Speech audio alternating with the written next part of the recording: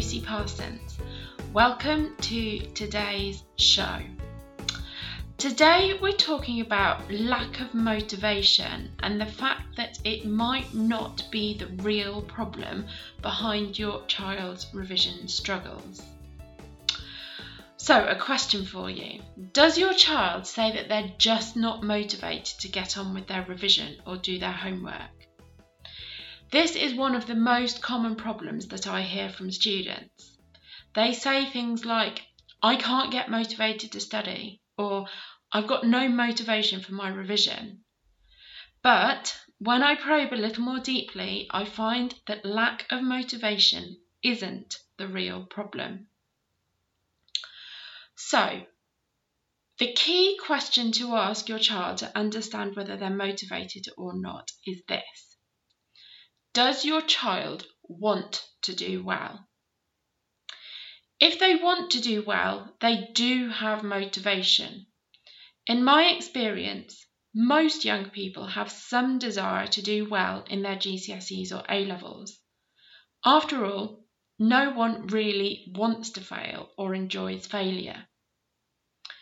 If they do want to do well, then you have to look a bit further to find the real reason why they're not getting down to do the work. So the next question is, are they actually procrastinating rather than lacking in motivation? Many students confuse lack of motivation with procrastination. I found this definition for procrastination on a psychology website called verywellmind.com.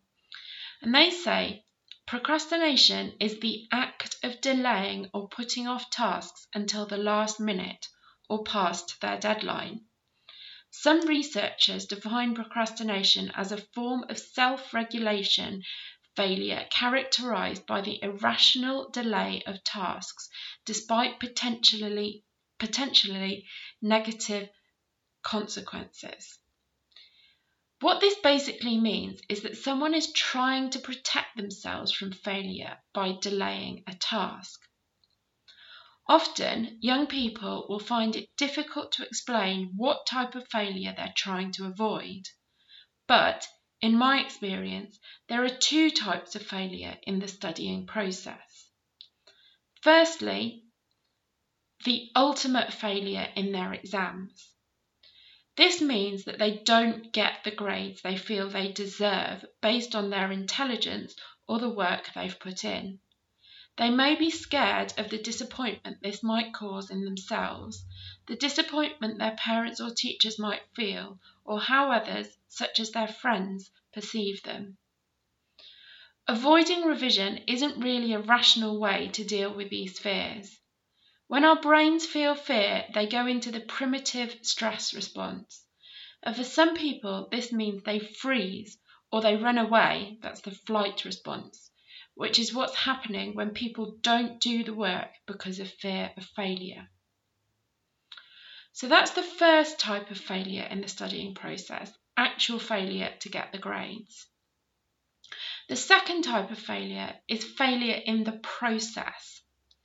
This means that as they go through the motions of revision, they don't see themselves succeeding task by task. For example, they might find that they don't remember something as well as they think they ought to after looking through their notes, or that they don't get as good a mark as they hoped after revising for a test. Or they might just find the revision process boring or difficult. They avoid these uncomfortable feelings by procrastinating about their revision or homework, distracting themselves with more comfortable tasks, like being on their phone, watching Netflix, rearranging their pencil case, that kind of thing. So we can really break these fears of failure and the causes of procrastination down into 5 reasons for revision resistance. So the first is finding revision hard. Many students find revision hard because they're not using active revision techniques that help them understand and remember what they're learning. The second reason for revision resistance is finding it boring. Too many students engage with their revision passively, which makes it boring and ineffective. So that's basically when they just read and they just look at things rather than doing something active within the learning process. The third reason for revision resistance is being overwhelmed. If students don't know where to begin, revision can feel like too big a task to tackle. The fourth reason for revision resistance is fear of failing themselves. So fear of failing their own personality, their own talents, their own abilities. And it's a natural stress response to freeze or run away from tasks that you're not confident you'll succeed in. And finally, the fifth reason for revision resistance is fear of failing others. So this is the fear of the shame of letting parents and teachers down, and that can be a very real thing for some students, and that fear is so strong it elicits that freeze or flight response, which makes them shut down or run away from the task of revision. So how do you overcome the reasons for revision resistance? So when I teach students how to revise in the Extraordinaries Club and on my Revision Kickstarter workshops, many students go from seeing revision as boring, difficult, overwhelming and scary to actually feeling that it's doable, interesting and motivating. The key thing that is really preventing many students who do ultimately want to do well from revising is that they don't actually know how. It's actually a logical response to stop doing something when you can see it's not working. When students don't know how to revise, they often use the wrong revision techniques that don't help them make progress. But when they understand the nature of revision and how to do it to be successful, they are generally much more enthusiastic and are much more consistent with their revision and get better marks. Very recently, one parent member of the Extraordinaries Club posted this in our members-only Facebook group. My daughter, who's year 11, has another round of 9 mock exams this week. Clearly a better experience than last time from the focus on active revision, more conscious self-care, sleep, breakfast, less phone time, to actually sitting the exams with a calm mindset. Thank you for this club.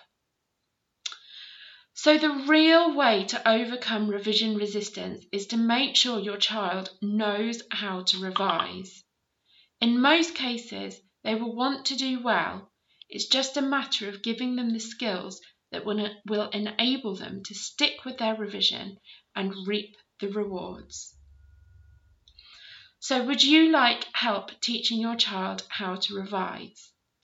Well, a great first step would be to download the free chapter of my book, The 10-Step Guide to Acing Every Exam You Ever Take, that I give away to anyone who wants it. In the chapter, you'll learn why learning styles matter less than learning methods. You'll also find out how to use your past learning experiences to develop revision methods that work for you, and discover how to develop revision techniques that help you learn more efficiently and effectively, leaving more time for you.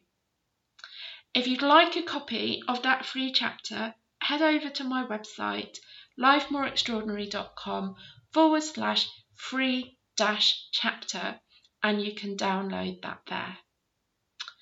I hope you found today's episode useful in understanding that lack of motivation is often a surface reason that people give for not engaging properly with their revision, and actually there's often something deeper going on, that just because people don't fully understand the revision process, they find harder to identify and diagnose. Thank you so much for listening. Have a wonderful day. and goodbye.